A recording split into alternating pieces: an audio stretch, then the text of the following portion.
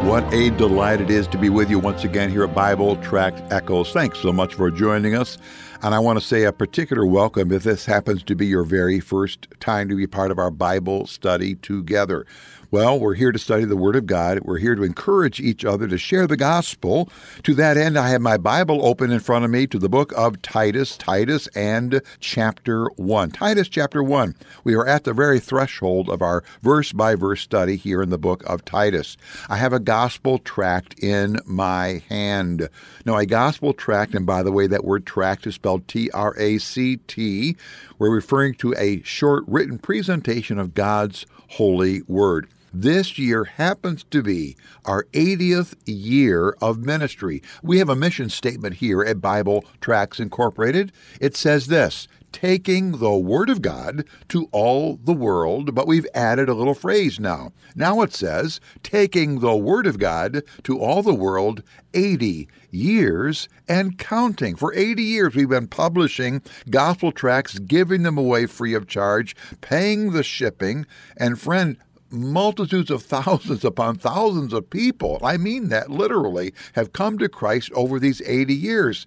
Now, I cannot give you an exact number, but frankly, I would be almost willing to bet a month's pay that a million people at least have come to Christ, at least that, because of the faithful witness and gospel work done by people using gospel tracts. I want to encourage you to get some gospel tracts from us here in just a moment. But right now, get your Bible open to Titus chapter 1. Also get something on which you can take some notes. Now, friend, a moment ago, I mentioned our mission statement. Again, it says, taking the Word of God to all the world, 80 years and counting. Now, did you notice that the word tracts or gospel tracts are not found in our statement? That's what we do. What we do is we print tracts and we ship tracts out. But our tracts are the means of taking the Word of God to the world. Tracts are the vehicle. It's not the cargo. There's a difference between the vehicle that moves the cargo and the cargo itself. You understand, don't you? The Word of God is what we're sending out to the world. We can send pieces of paper out to the world, but unless they contain the Word of God, well, what good are they? Well, I'm saying all this because today, as we come to our Bible passage, we're going to find the mission statement of the Apostle Paul. Now, the core value of Paul's life was to glorify God. His mission statement on how he was going to do that, how he planned to bring glory to God, had two action points to it. Those action points are found in our passage today. I wonder, do you have a set of core values for your life as a believer? Do you have a mission statement for your life as a believer? Well, I mentioned gospel tracts here. I have one in my hand right now. This one's entitled, Seriously Speaking. Seriously Speaking. The subtitle says this: you may be sincerely wrong. Do you understand it's possible to really be serious and you're thinking about something, but your sincerity is not based upon facts? A lot of people are serious about their walk, about their going to church and their morality and their religion and so on. They're serious. But, friend, you can be serious but be wrong if the facts upon which you are hoping are not found in the Word of God. What this gospel tract does, seriously speaking, it confronts the fact that people who are very religious but yet do not know Christ as Savior have a sincerity, but their sincerity is based upon a basis other than the shed blood of Christ and the resurrection of Christ from the dead. Here's a great gospel tool to clearly explain God's plan of salvation. Seriously speaking, it's just one of over 40 tracts in a sample packet. We'll be glad to send you free of charge if you will contact us. Now, at the end of the program, my announcer will give you 3 ways by which you can give to us your name and your mailing address. Please be ready for that. Or you can just go to our website. Our web address is BibleTractsInc.org. Give us your name and address. We'll be glad to send that to you absolutely free of charge.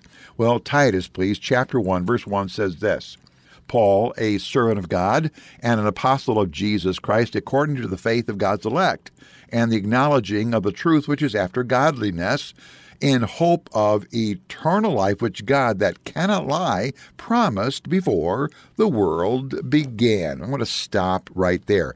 Now, I am really struck by the length of the introduction to Titus. I read verses 1 and 2. It actually goes through verse 4. As you know, I hope, that the Apostle Paul was the human penman of 13 different New Testament books.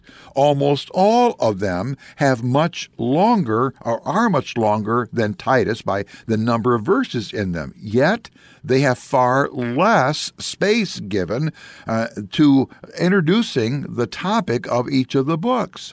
I'm going to talk here for a moment about my measuring tool. When I talk about the length of the introduction here, I'm referring to the percentage of the number of verses in each of the books that are used in the introduction. Normally, when Paul gives an introduction to the books, whether it's Romans or 1st or 2nd Corinthians or whatever, normally 1 to 2% of each of the books is given over to identifying who the author is and who is receiving this book. Titus, though, uses 8% of the book. 8%.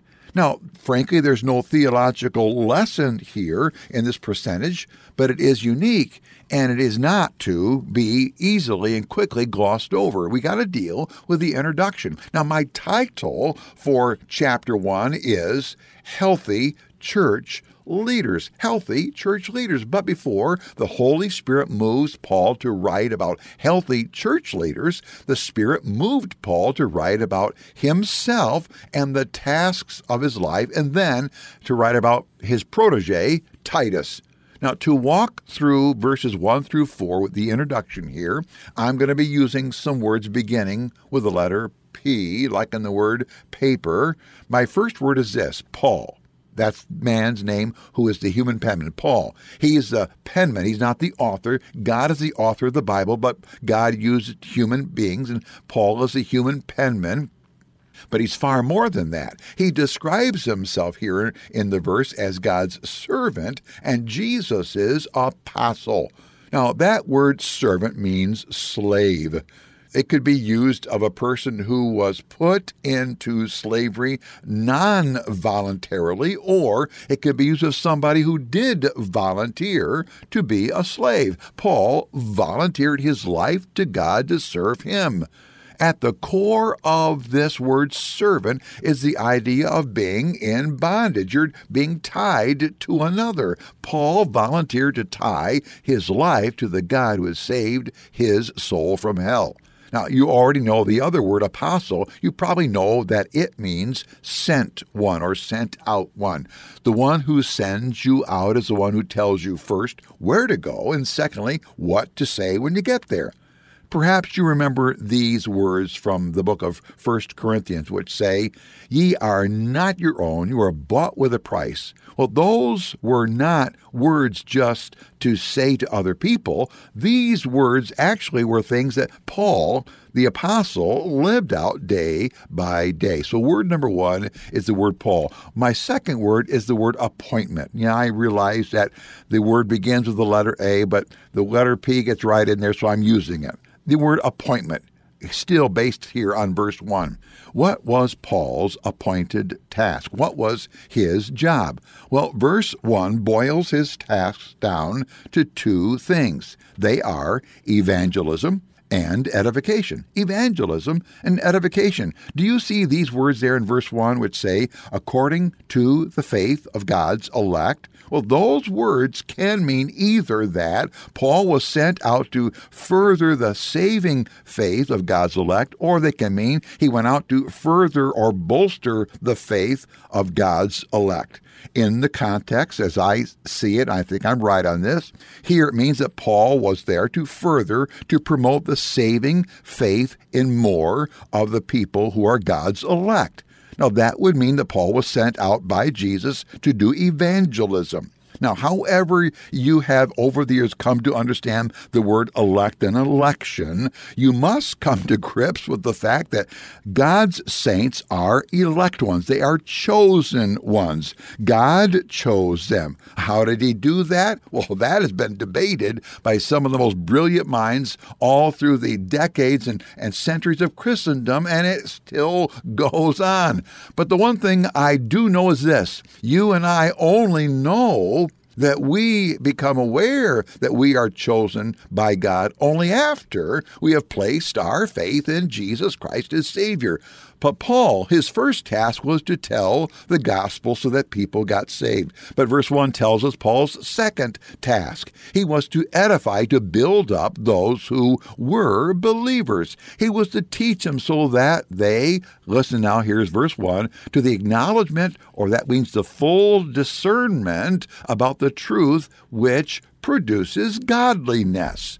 What we're going to see all the way through the book of Titus is this. We're going to see the gospel explained 3 times. The gospel is explained, and then we're going to see how that the gospel impacts and affects how people who are believers, how they live. Oh, friend, you have often heard that Christianity is not a religion, it's a relationship. And amen to that, it's true. It's a relationship with Jesus Christ. That relationship changes how we live, changes how we talk, changes how we spend our money. It changes how we treat our mates and our children. It changes how we view others, both saved and lost. It changes what we do with our time.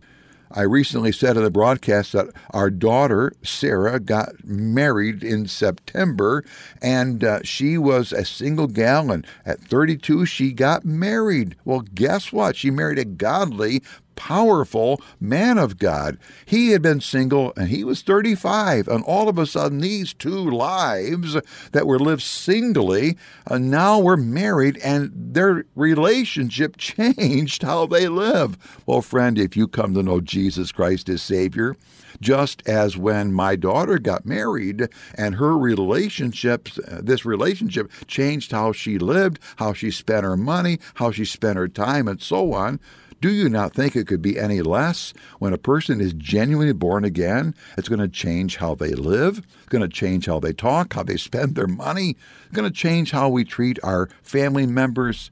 Tell me, my friend, has your life changed at all since you say you received Jesus Christ as Savior? My Bible tells me that if any man be in Christ, he's a new creation. Old things are passed away and all things have become new. If there's been no change, may I politely say to you, probably you're not born again. Well, let me ask for those of us who've been saved a long time, what change is Jesus prompting you and I to make today? You mean that you and I have just arrived and achieved all the change that we need to be like Christ? I don't think so. Let's be allowing the gospel to go out of our lives, and let's let the gospel change how we live. Thank you for joining us today for Bible Tract Echoes, a ministry of Bible Tracts Incorporated. If you would like to receive a free sample packet of all of our tracts, you can contact us by calling 309-828-6888. That's 309-828-6888. Our mailing address is P.O. Box 188, Bloomington, Illinois, 61702. A faster way to contact us is to go to our website at BibleTractsInc.org. That's BibleTractsInc.org. There you will find more information about our ministry and details on how you can support Bible Tracts Incorporated. Thanks for listening, and may the Lord richly bless you as you serve Him.